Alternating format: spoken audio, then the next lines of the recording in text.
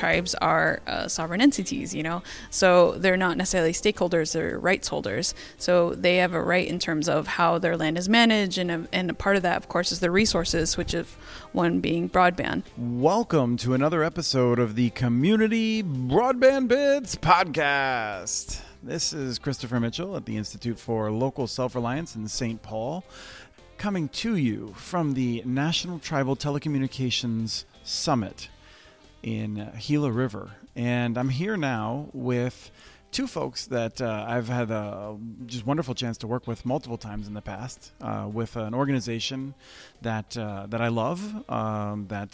Usually we have Angela Seifer on to talk about the National Digital Inclusion Alliance, but today we have two other representatives who I'm very excited to get on the mic. We have Pamela Rosales, the Training and Community Engagement Manager at NDIA. Hi, Chris. Yeah, I do have quite a long title, so Training and Community Engagement Specialist, or Manager. See, I even butchered it myself. But yeah, Pamela, she, hers, and I'm based out in Chicago. When people say that, I'm always curious. Are you really in Chicago? Yes. Okay. I'm in Logan Square. You're not in Naperville? No, I'm not in Naperville, not Okay. in Aurora. Yeah. I'm in Chicago, Logan Square, for those who know. Okay. One of the least populated counties in Minnesota is Cook County. And so every now and then I see something about Cook County and I'm like, what? Oh, it's Chicago. Okay. We also have with us Davida Delmar, who is the Digital Inclusion Manager at Amerind, but works very tightly with National Digital Inclusion Alliance. Yes, exactly. I think 85% of my job is with NDIA, and that's a good 85%. I love NDIA. They have so many cool resources to help with folks in general in terms of navigating digital equity, inclusion, all that good stuff. And you work with Superstar Abby. You are co-superstars at our tribal broadband boot camps to bring digital equity training to those events. Yes, Abby's the best friend. She's I guess we're best friends in a professional sense. We love traveling together and sharing different things, as well as discussing how digital inclusion is adaptable to tribal communities. And it's great because I don't know, she brings her knowledge from, working in North Carolina, and which is, of course, non-native. But then I also bring, my insight into how tribal communities work and what's important in terms of navigating that process of partnering with tribes. How is digital equity different across tribes, across rural, across urban? Is it largely similar, or are there significant differences in terms of what people have to keep in mind if they're working on digital equity with different communities? NDI has been great in terms of noting that they are similar in three key areas, which of course is affordable broadband, appropriate devices, as well as digital skills training or literacy. So I think those core elements are important in all those different areas. How they differentiate in terms of geography or access and things like that plays a pivotal role in all of these, because of course urban has the advantage of having resources near them or accessible to them or coming to them because they are, of course, a major municipality. But then, of course, there's pockets of neighborhoods and things like that who unfortunately are part of this digital redlining discrimination, where because they are low income or live on the wrong side of tracks, or whatever that means, they're not able to access.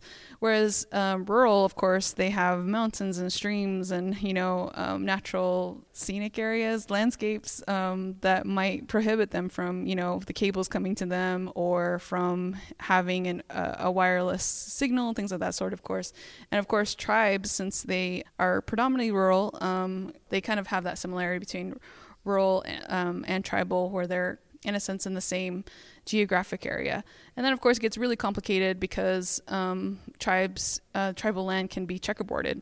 So of course their neighbor could be on non-tribal land, but then you could be on tribal land. And so with the wireless network, why is my neighbor getting connectivity and I'm not, even though we're maybe like a mile away, kind of thing. Mm-hmm. So I think, there's similarities, but then of course there's the matter of jurisdiction. And I think that's kind of the core of what I'm talking about between tribal and rural. Yeah. And Pamela, anything that jumps into your mind about it? Having done trainings with at St. Louis with the extension team there and DEET, hearing about the the specific issues and barriers that rural towns are facing that are very much different than urban cities. So the main issue there is, of course, not having that broadband. That's a big key difference there, as well as in urban cities, you have more resources that are available, especially if you are in, if you're part of a minority group or have that type of identity. In urban cities, you have more of a chance of having a multilingual advocate that speaks your language to do those trainings. You have more of a community in that way, so a digital navigator might have that cultural competency with you, versus if you are kind of more of in the minority population and living in a rural community. So things like that is the key barriers or key differences. It seems like a lot of digital navigator work and digital equity work takes place face-to-face.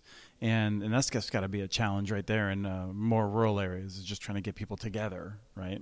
It's a much better situation to have it in person versus doing it remotely, which that is possible.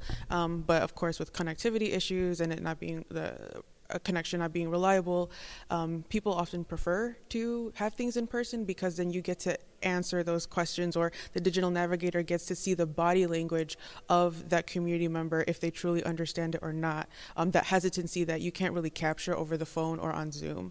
Now, I'm curious, what are things that are happening right now in the digital equity space? Because I feel like, people are really focused on big dollars moving in all kinds of ways, deadlines, and at the same time, it isn't that long ago that Salt Lake City was like one of the first digital navigators, right? And like doing this report about what worked and what didn't. I feel like we're seeing digital navigators pop up in a lot of places, but like, what are some of the latest things that are happening in the digital equity space? There's a lot of conversations, especially within our listserv, about how do we properly outreach? How do we do that effective marketing and having these events so that we're actually connecting to the community members who need these services the most? I think that's where a lot of people are focusing on right now, especially with the ACP outreach grants that came out. And if I could just pause there for a second.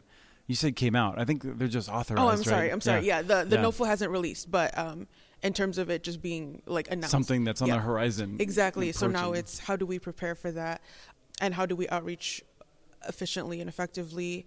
Other things that we're hearing from our community is the Digital Navigator program of what is working, what isn't working. Do we have resources out there that are in different languages? How do you overcome these type of barriers?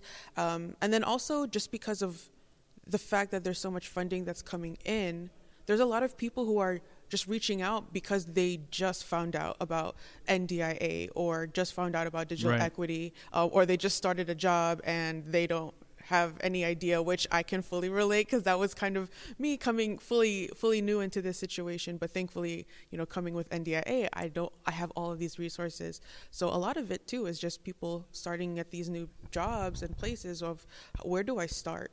And I feel like it's a good point to ask. Should people have something on their calendar for next year? Something where I might be able to meet a lot of inspiring people and something happening in San Antonio. Oh, yes. The Riverwalk, yes. Yes. So NDIA, our national conference, Net Inclusion, it's happening at the end of February. I believe it's February 28th through March 3rd. It's going to be in San Antonio, and it's going to be great. We're going to have a lot of panels and workshops from experts all over the country to share what, in terms of policy, digital navigators, digital skills. I'll be doing another Welcome to Digital Inclusion 101, for all the newbies out there. So it's kind of covering all different levels of knowledge when it comes to digital equity. So we have that. The first week of October is actually Digital Inclusion Week. So there's a lot of stuff happening very soon throughout the country. We've actually surpassed our goal of registering over 102 events. So that's really exciting. Essentially, Digital Inclusion Week is where we have organizations throughout the country doing digital inclusion events. That's excellent. One of the big announcements that came out recently is about the digital navigators that are going to tribes. I think that's just part of a larger effort, right? But let's talk first about the tribes. We have, in part because of a Google grant that I think we've talked about on past shows, we have the NDIA has this really wonderful capacity for a multi-year program to help seed digital navigators around the country. So what's happening in Indian country first? So we're so excited about it because we have a lot of tribes who were excited about this opportunity, had already been doing this this type of work for years, and then of course have the funding to hire someone, which I think in tribal communities, a lot of things that prohibit them from, having quality service and things like that is the fact that they can't hire anybody.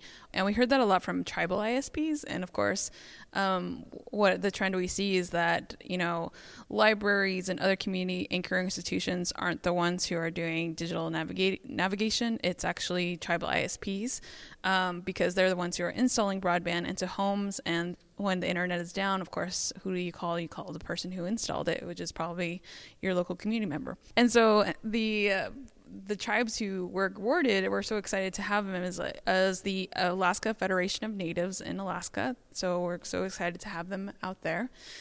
Cayuse Native Solutions in Oregon, who's owned by the Umatilla tribe. And Gila River Broadcast Corporation, which is Digital Connect here in Arizona, who's actually hosting the Broadband Summit that we're at. The Hoopa Valley Public Utilities District in California. Yay! Hoopa Valley, Isla's our favorite. And then Lummi Indian Business Council in Washington, which I'm so excited about. I've worked with them in the past, and they're just awesome. Pueblo of Jemez in New Mexico, which is great. Cherokee Nation, and it's so great because all of them are here, and I was able to meet with a lot of them. Actually, not all of them are here, but most of them are here, which is awesome. So we're already creating that network. But we also have tribal serving folks. So these are people who are interested in partnering with tribes, making that connection and partnership. Those folks are Forest County Broadband in Wisconsin, the National Digital Equity Center in Maine, and the Washington State University in Washington. So excited about all of them because, of course, what we're talking about in terms of digital equity and BEAD funding and things like that, we see a push from states to partner with tribal nations, and they're ahead of the game in a sense, these tribal serving grantees that we picked. And I feel like it's particularly exciting because originally I think there was an aim to have 4. Am I remembering that correctly? And then you ended up having more? Yes, exactly. Actually, the goal was 6. Okay. And then they hired me, and I did such a good job. No, we just saw a lot of people interested in it, telling their friends, Indian country is small. So, of course, we got a lot of people who are interested, applied, and hopefully those folks who, didn't get selected, hopefully there's other ways they can find funding to bring a digital navigator to their community. Yes, I would imagine that one of the things that we hope to see is with the Digital Equity Act money available, that we'll see others that might be the states using this money in similar ways potentially, and then I'm sure that you would welcome them into the network to share strategies and things like that. NDIA, we have a community job board, and I help manage it, so I approve, and we're seeing a lot of digital navigator positions come in that aren't from these 18 grantees. So exactly what you're talking about. It's a thing. It is a thing. It is manifesting. Those applications are coming out. People are looking to hire a digital navigator and hopefully, use our model. So, Pamela, let's talk about your email. Is there something you've received in recent days or weeks where you were just kind of like, oh wow, that's really cool. I'm excited about that happening. Because usually I get in my email and I'm just like, oh, that's cool, but I don't have time to deal with it. I'm just so tired.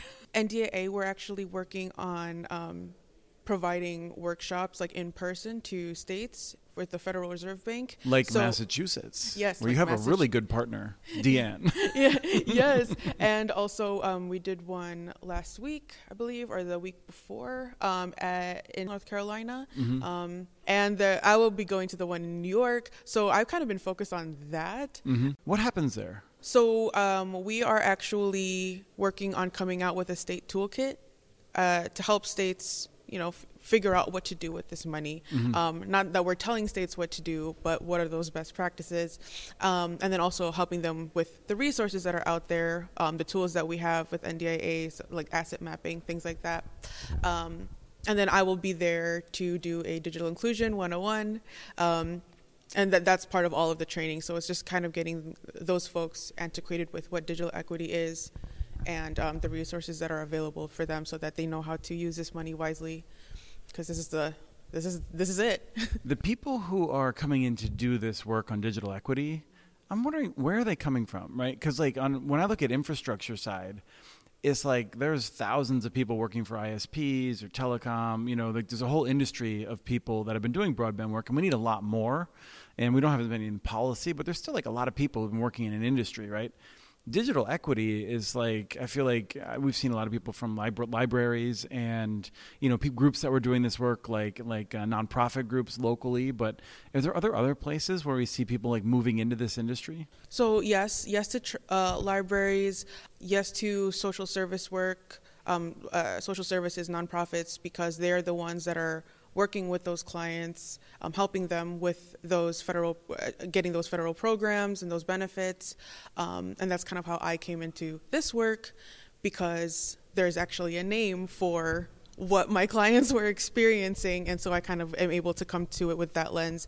Those are like the main ones that I think about. And what about in Indian country? I mean, do we see sort of similar people coming out of those other spaces, or, where are people coming from to do this work, do you think?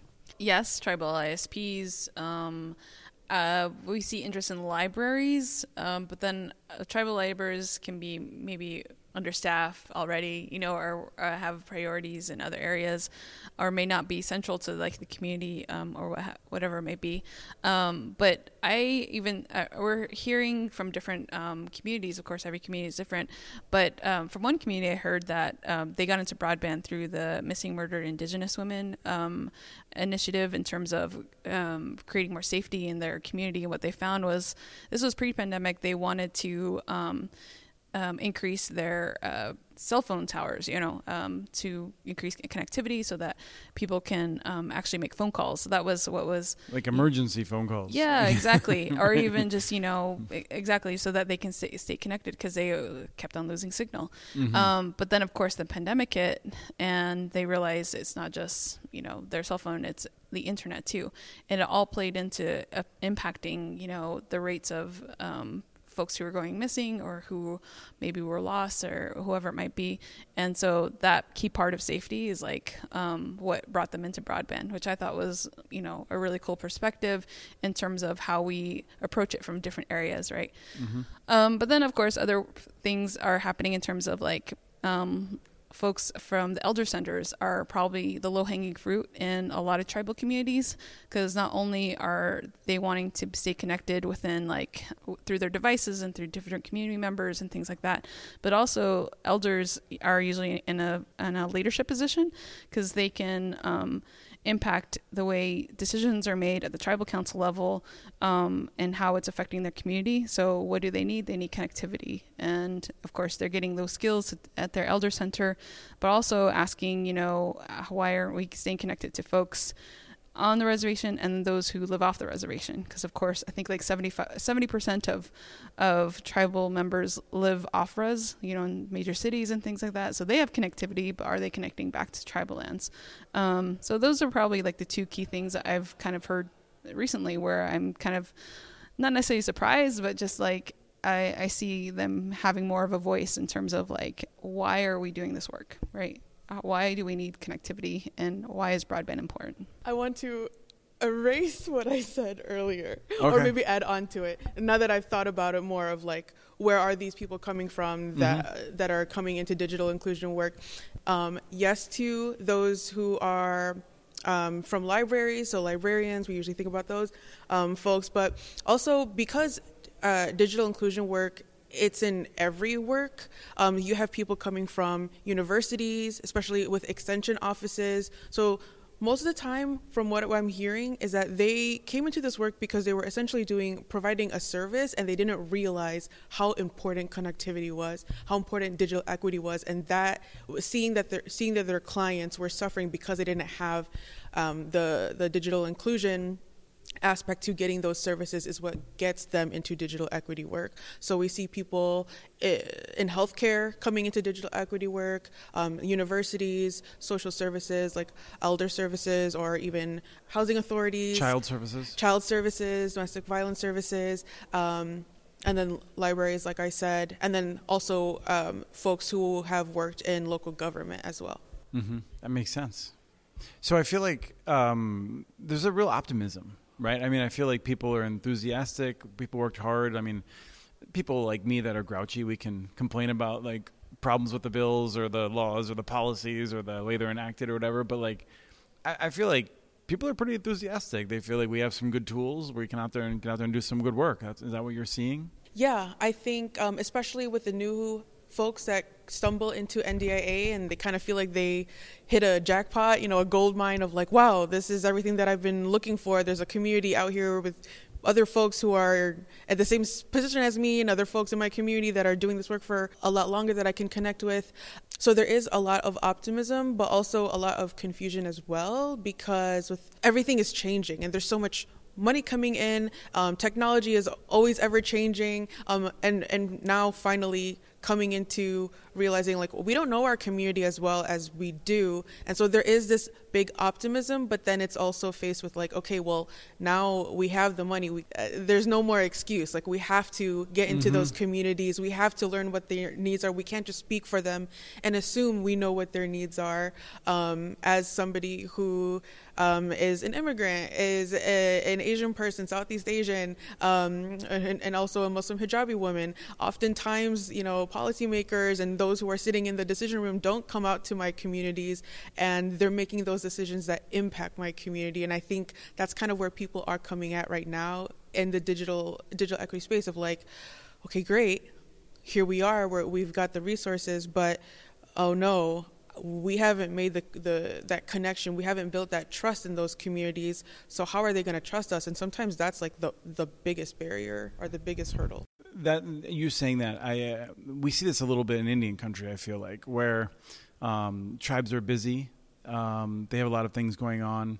And some people are like, I really want to like get involved and help out, and they don't get their calls returned or something like that. And I feel like then like they might suggest that the people, whether it's in a tribe or an urban area, generally it's communities that have been historically marginalized. They kind of put it on them, like, oh, maybe they don't care that much about it. When in fact, it's like, it's actually work to do outreach, to like build trust, right? Like it takes real work, and you have to like be strategic about it. Yeah, it takes real work. And especially if you are not from that community, you have to be okay with being uncomfortable and kind of owning up to the fact that, hey, like, your organization hasn't done enough work, but now you're trying, and you're going to have to kind of bite the bullet if people are going to be hesitant, because they have every right to be. Mm-hmm. And we're so grateful to have DaVita, because honestly, I like to tell people that it doesn't matter how great of an ally you are, nothing replaces that lived experience, and nothing can bring that connection that somebody who looks like them and has that lived experience. And I could relate to that myself with the identities that I have. So we're super grateful to have DaVita here. And we want to have been able to, outreach to all of these tribes and have them, be part of this grant if it wasn't for the awesome work that she has done. Thank you. Well, I would also say, too, that, tribes are excited about this, and states and other folks who are partnering with tribes are excited about this.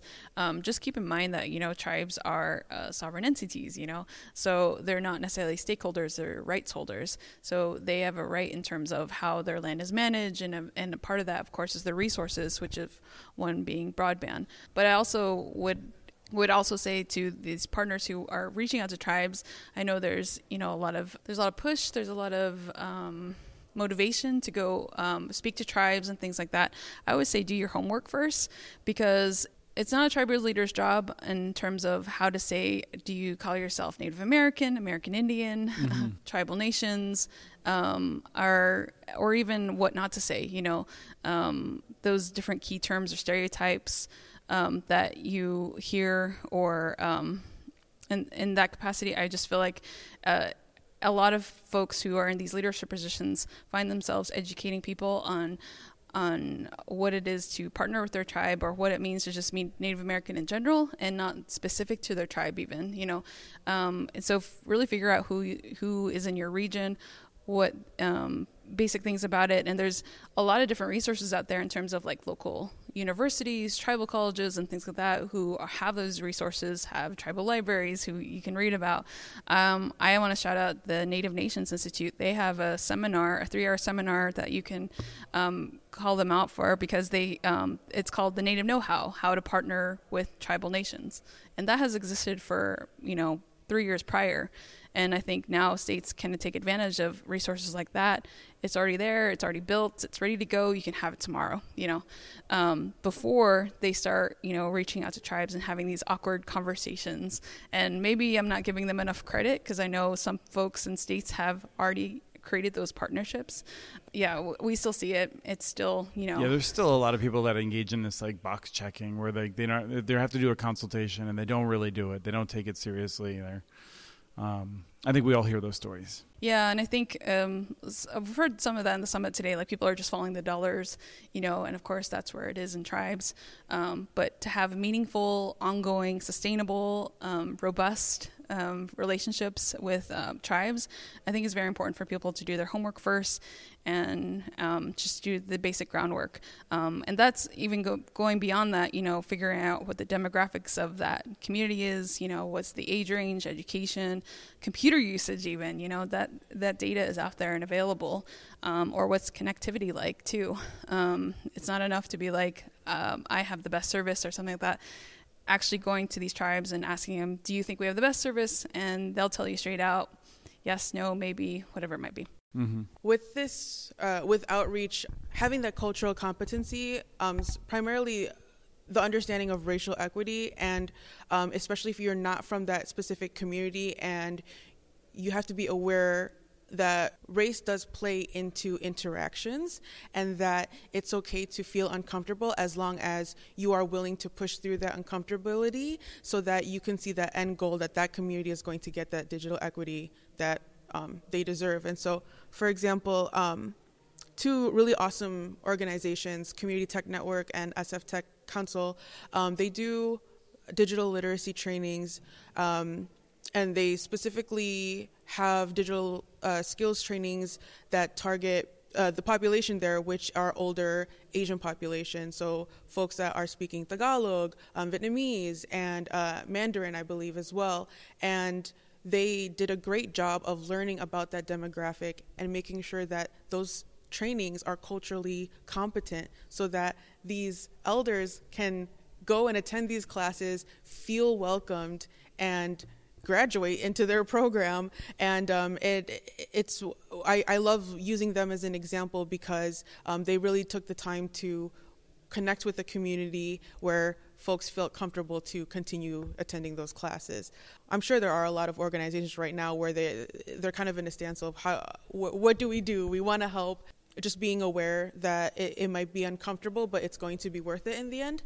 And also, I'm always about, investing in hiring a staff of color, or a staff that reflects those lived experiences of those community members, but also with the caveat of we can't rely on them for every information about that community. Mm-hmm. That can't be it. That, just like you said, you can't be the checkbox where, okay, we hired the person and now we're going to burden them with all of these unnecessary questions, like Davida was talking about, of what's the right thing to say, what's not. You can Google that, and make sure that when you're interacting with that person, that they're doing what is in their job description. Excellent. So I think that's it's a really good, healthy update of what's happening in digital equity and what organizations and people should be thinking about as they're moving forward with this. So thank you both. Thank you for having us. This was really great. Great to connect. I don't know. I just love your support for different things and spearheading like the Tribal Broadband Bootcamp. That was like a huge resource for me when I first got started. So thank you. You're a Fusion Splicer now. Yeah, exactly. If people don't know out there, I'm a great fiber splicer. Thank you. We have transcripts for this and other podcasts available at muninetworks.org/broadbandbits. Email us at podcast@muninetworks.org with your ideas for the show. Follow Chris on Twitter. His handle is @CommunityNets. Follow muninetworks.org stories on Twitter. The handle's @muninetworks. Subscribe to this and other podcasts from ILSR, including Building Local Power, Local Energy Rules, and the Composting for Community podcast. You can access them anywhere you get your podcasts. You can catch the latest important research from all of our initiatives if you subscribe to our monthly newsletter at ilsr.org. While you're there, please take a moment to donate. Your support in any amount keeps us going. Thank you to Arnie Hughesby for the song Warm Duck Shuffle, licensed through Creative Commons. This was the Community Broadband Bits podcast. Thanks for listening.